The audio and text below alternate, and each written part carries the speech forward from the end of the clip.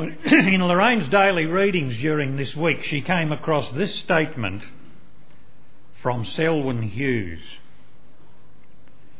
If all the Christians who neglect regular reading of the Word of God were to blow the dust off their Bibles simultaneously, we would probably experience the greatest dust storm in history.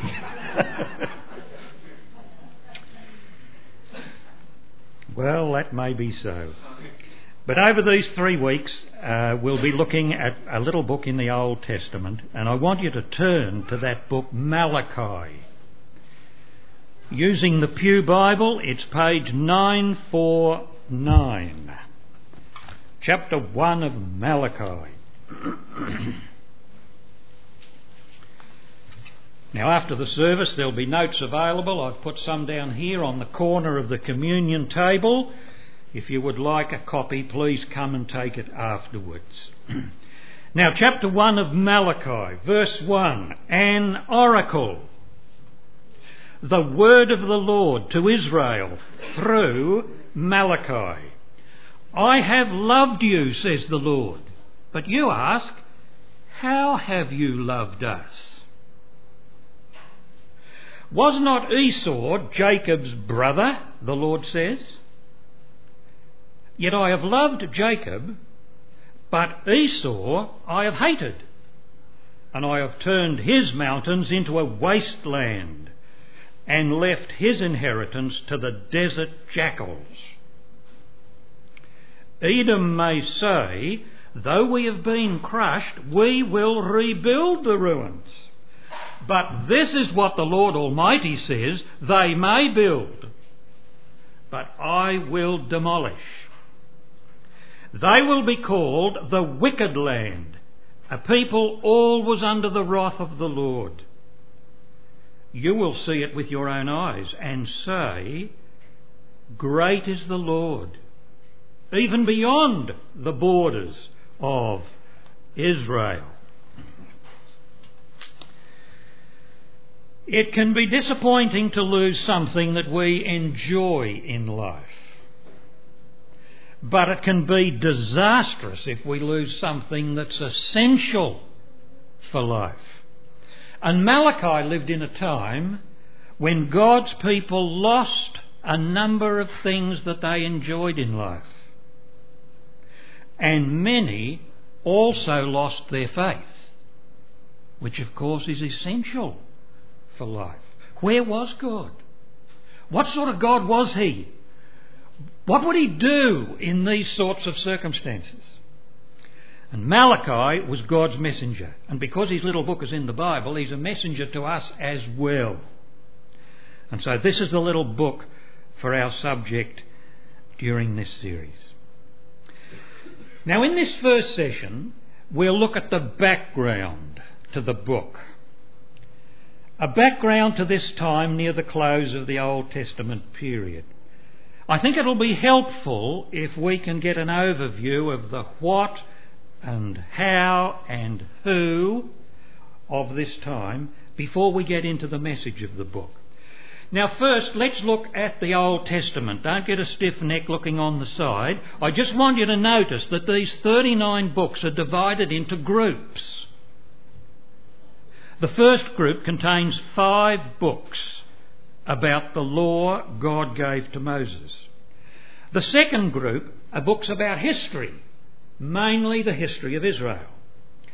Then comes the wisdom literature, including books like Psalms and Proverbs. Now the fourth group are the large prophetic books like Isaiah and Ezekiel. And then finally there are the 12 minor prophets, and Malachi is the last. Now this shows that these books are divided into groups according to their subject matter. They are not really assembled in strict chronological order. And although Malachi was probably written in the same time that Ezra and Nehemiah lived, the books bearing their names are in the historical group, whereas Malachi comes in the prophets. Well, now what was happening in the time of Malachi, Ezra and Nehemiah. Now, one important date here is the date 586 BC, when the Babylonians finally crushed Jerusalem after a long siege, and after several groups of people had been deported to Babylon, some 1,200 kilometres away to the east, the distance from Melbourne to way the other side of Newcastle. But 47 years later, the Babylonians had been displaced as the world's dominant power of the time. And Cyrus, king of Persia, allowed the deported people to return to their homeland. Now, those who chose to return had great hopes, great expectations, but Jerusalem lay in ruins, and so much work needed to be done. Projects were started with great enthusiasm, but it soon waned. Hope faded, and opposition grew.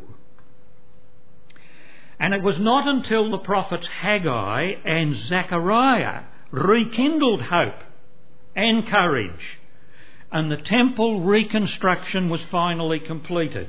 And notice that 47 plus 23 equals 70 years after that temple had been destroyed by the Babylonians.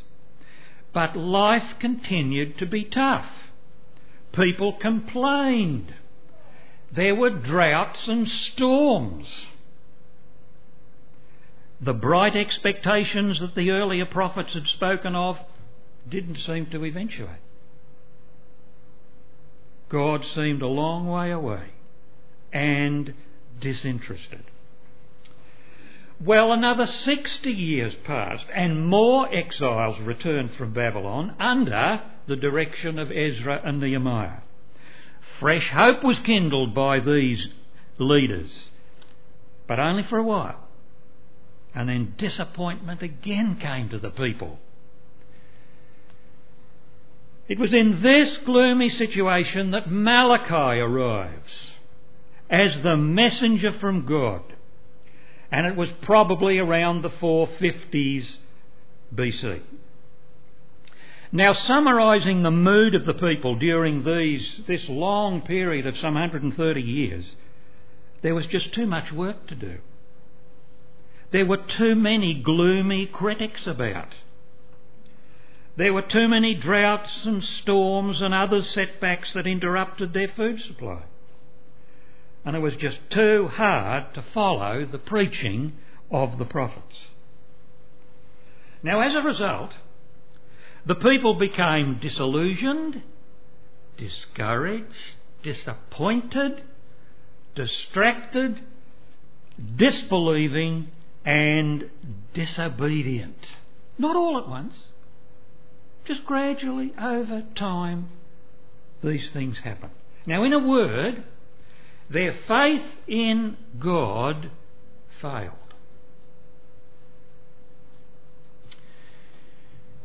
Now, we should probably just pause here for a minute. There'll be some of you this morning who are probably beginning to think that pretty well describes where I'm at. Things haven't worked out as I thought they would. It really seems God's forgotten me. I wonder whether this Christian faith is worthwhile. Now, others of us will be thinking back to times when we felt like that. It seemed to be tough going. Well, now, such times are not confined to the Old Testament, nor are they confined to the New Testament. God's people experience times like this throughout history. The details change, but the underlying experiences occur over and over again. Malachi was God's messenger to these troubled people of his time. But his message has relevance for us today. Now let's just stop for a minute and ask God's help for us as we go through this series over these next 3 weeks.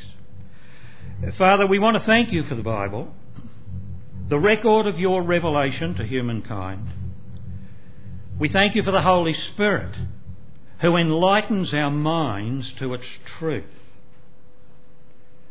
As we study this last book of the Old Testament, help me to teach it faithfully and interestingly. And help us all to understand its message and see its relevance in these days in which we live. And give us grace to apply its lessons for our good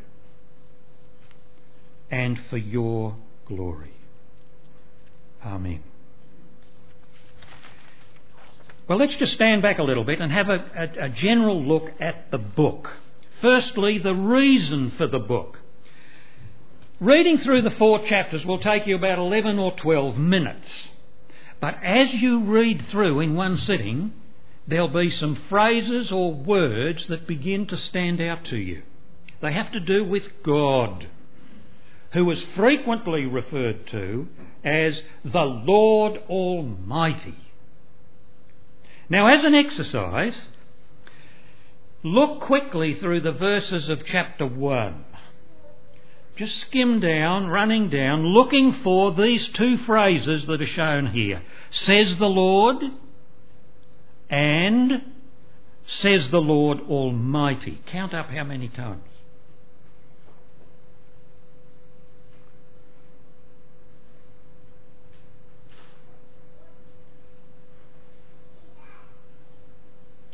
Now I think you'll find there are 10. They appear in verse 2, 4, 6, 8, 9, 10, 11, 2 times in verse 13, and then in verse 14.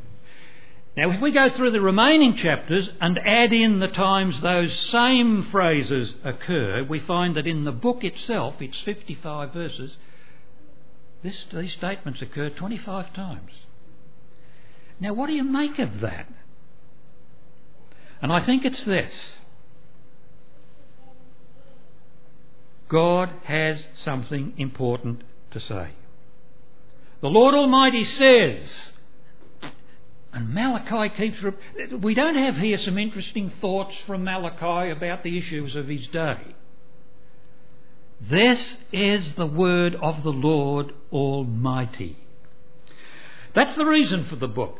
Now, the style of the book. Remember, these are discouraged and dispirited people. How will Malachi write so that the people will actually take up the material and read it? Well, he adopted an interesting style. Now look at these 3 verses that come from chapters 1 and 2. In each one, a statement is made. Chapter 1 verse 2, I have loved you, says the Lord. Verse 6, it is you, O priests, who have shown contempt for my name. And then in chapter 2 verse 17, you have wearied the Lord with your words. Statements. But I want you to notice also that following each statement there's a response that comes. And it's a response in the form of a question. I have loved you, says the Lord. But then the reply comes, but you ask, how have you loved us? And then in verse 6, how have we shown contempt for your name? In chapter 2 verse 17, you've wearied the Lord with your words. And the response comes, how have we wearied him?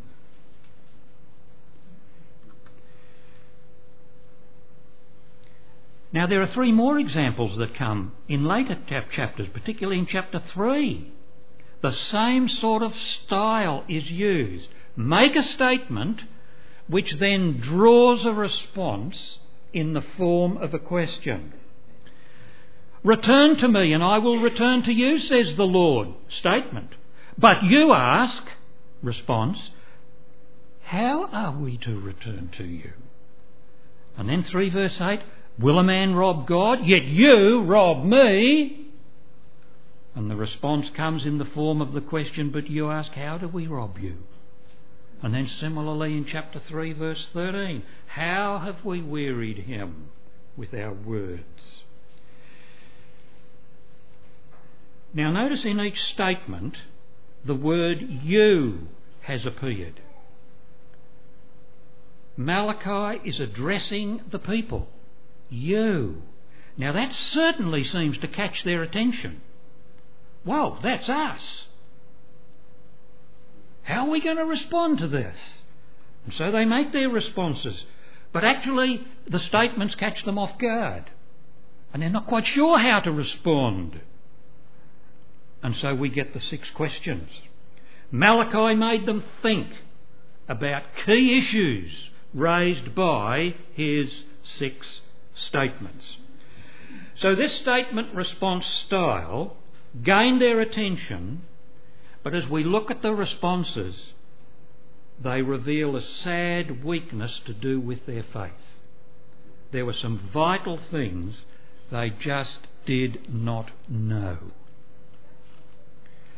Well, that's the style Malachi used to get the attention of these dispirited people. Well, now, how does he arrange his material? The structure of the book. And here, for convenience, I've used the layout that's suggested in the NIV Study Bible. And that outline suggests that there are 4 parts, 2 little ones, 2 longer ones. The opening verse is a title, which puts in a nutshell what the book is, where its material came from, and how it came to the people. Then the next part, part B, is an introduction, verses 2 to 5, and in these few verses Malachi provides the foundation upon which the rest of his message is built. Now those 2 shorter parts we'll look at this morning. Now from chapter 1 verse 6 through to chapter 2 verse 16, Israel's unfaithfulness is rebuked, and it involves both the priests and the people. Then the rest of the book, from chapter 2:17 to the end, deals with what God would do about this situation. And it depends upon the coming of the Lord, the Messiah, who had been promised by the earlier prophets. Well, now with all of that background, I hope we've got some sort of feel of what it was like, the task that Malachi had to do, and now we're ready to have a look at what he did. So part 1, the title, chapter 1 verse 1. Look at it in your Bible. The first 2 words describe the type of book this is. It's an oracle. You probably didn't use that word last week. But the meaning of oracle is linked to the bearing of a burden. You think, well, what's that got to do with a message from God? It seems as though this was a burden that weighed upon Malachi's heart. This was not an easy task for him to undertake, to convey to the people this message from God. So this is an oracle. Then in the next few words we're told that this is the word of the Lord. Notice how the word Lord appears in our Bibles. L-O-R-D in capitals. There's a very rich meaning and purpose for that. That's the special name that God gave to his people by which they could address him. And it carries with it a sense of important characteristics of God's nature. He is the eternal and almighty God. He is a faithful God. What he says he will do, and you can count on it. And then he is a God who is committed to his chosen people. Nothing will cause him to turn aside from the purposes he has for them. That is the God who speaks. Now in the psalm that we read this morning, the word Lord appeared spelt that way in capitals, because this was a psalm that David wrote. The people who read it, he was their God, that kind of God. Now when you are discouraged and dispirited, when you're down, when God seems a long way away, that is vital to remember. He is L-O-R-D, capital letters. But in the same psalm, L-O-R-D was not spelt like that. The same letters, but they weren't capitals, except the first one. That's a different meaning. And that's for another time. So, not just interesting ideas about things from Malachi, he is communicating the word of the Lord. Then the next little bit of the verse, who's this message for? It's to Israel. That is, God's chosen people. He had a word for these troubled, disillusioned people whose faith had failed. And then that first verse ends with the words through Malachi. That's how it came to them. God spoke through a person. Malachi. His name is significant because it means my messenger.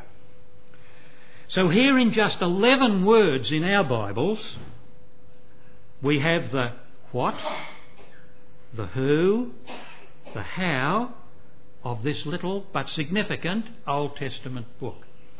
It's an example of concise writing at its best. Now we go to the introduction. Verses 2 to 5. Have a look at them in your Bible. This section begins with the words, I have loved you, says the Lord. But you ask, how have you loved us? Now this is Malachi's first use of that distinctive literary style. Statement, which calls for a response, and it comes in the form of a question. It's striking that the first thing God said to these discouraged people was, I have loved you. Now I think in their hearts they thought that was no longer true. But God reaffirms this fundamental truth to them. Now the sad thing about their response was that they don't seem to be aware of that fact. Oh, really? How? How have you loved us? Their ignorance is almost unbelievable to us. They just didn't know. Now it's interesting that Malachi directs his thoughts and the thoughts of his readers and listeners to Jacob and Esau. Now they lived way back in the past, even for those people of that time. Yes, they were brothers. In fact, they were twin brothers. As God had loved the people of Malachi's time with their failings, so way back previously he had loved Jacob with his failings. God was consistent. He was committed to keeping the terms of his covenants. Now, just to see what covenants were about, I'd like you to look at Deuteronomy 11:26. Now, it'll come on the screen, and this is Moses telling us what covenants were about. And he says, see, I am setting before you today a blessing and a curse. The blessing, if you obey the commands of the Lord your God. Notice how Lord is spelt. The curse, if you disobey the commands of the Lord your God. Now notice the little word if. It appears twice in that verse. You see, what happens ultimately depends upon a condition being met. Now if we go back to Malachi 1 and verse 2, God said, I have loved Jacob, but Esau I have hated. Now they can be emotive kind of words, but their application in this verse, I think, is like this. They are words which illustrate extreme positions. One is loved, the other is not loved. Now God is not subject to moods, sometimes loving us and sometimes not loving us, hating us. I don't think the words are used in that sense. They are wanting us to take hold of the thought that there are extremes here, opposite ends of a spectrum. And the covenant originally made with Abraham was renewed with Jacob, and covenants promised two things: blessings for obedience, but curses for disobedience, as Deuteronomy 11:26 says.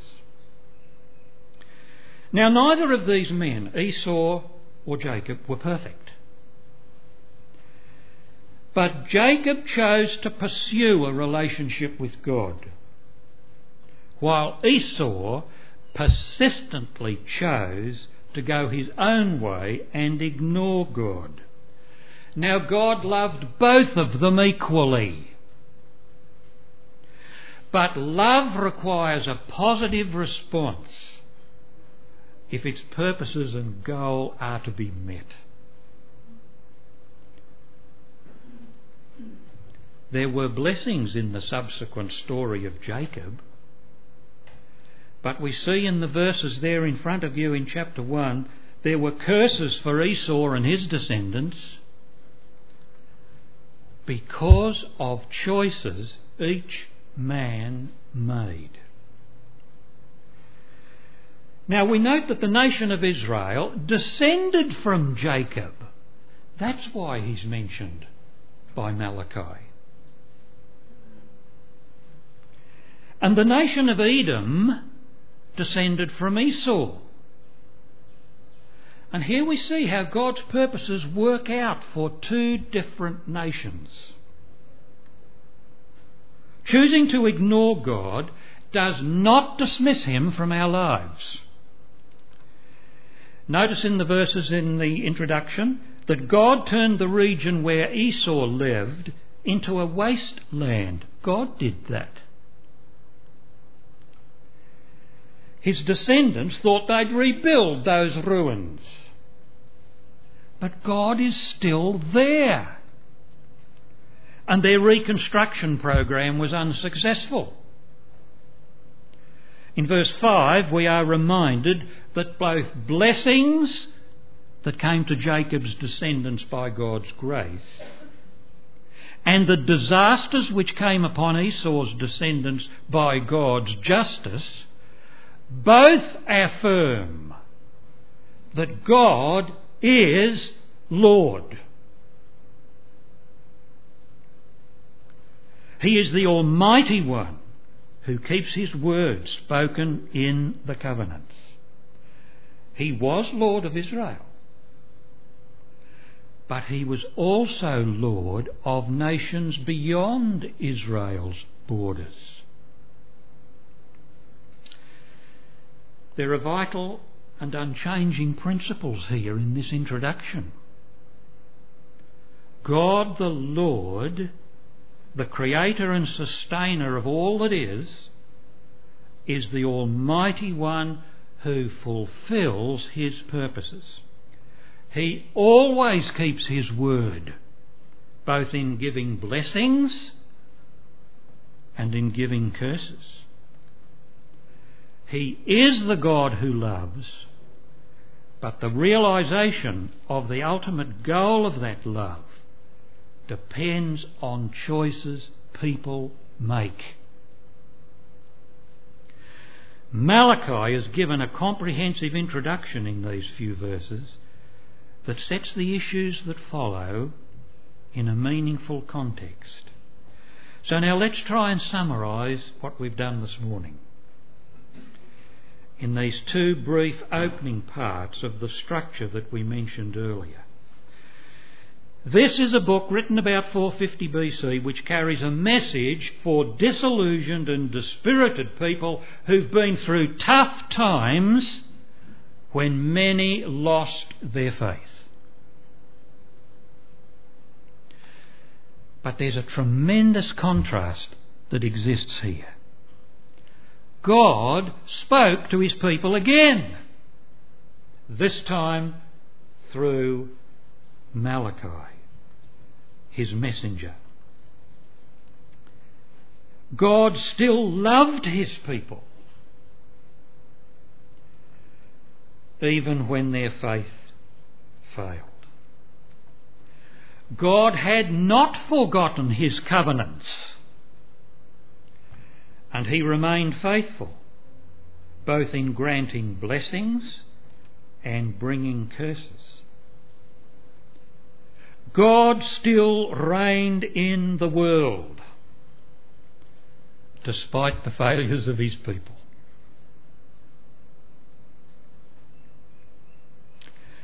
On the one hand, we have the people whose faith has failed. But on the other hand, there is this God who is the Almighty Lord. He doesn't change. He still loves. He still speaks. He has not forgotten. And he still reigns in the world. So there's the introduction. That's the context in which other things are going to follow. Now, for people of all ages, people who go through hard times and whose faith sometimes fails, here are fundamental principles about our God, who loves his people, and he speaks to them in their times of trouble. But do they listen? As we start a new year, I want to suggest that you take some time, some focused time, to think about this God and our relationship with him. Now, are we like Jacob? Not perfect, but we choose to follow his ways. Or are we like Esau? It's a choice we make. Now this morning, are we discouraged, disappointed, even thinking of quitting the faith? And it probably won't happen suddenly. It's just a steady drift, but it's downwards. Wait. God still loves us, and he has a word for us. And as he was in Malachi's time, so he remains today. Now next week, we'll move into the next section, which is chapter 1 verse 6 through to chapter 2 verse 16. It would be good if you could read that section before we come next week. And we'll use the title, Leaders and Followers, Some Straight Talking, to cover this section. Well, now let us close in prayer. Father, we acknowledge deep within our hearts and minds that you are indeed the Lord Almighty, and you don't change. When we stop and think a little, we see similarities between the times of Malachi and our times today. And in days when our faith is challenged, when it's not easy to be a follower of Jesus, enlighten our minds that we might understand what you've said,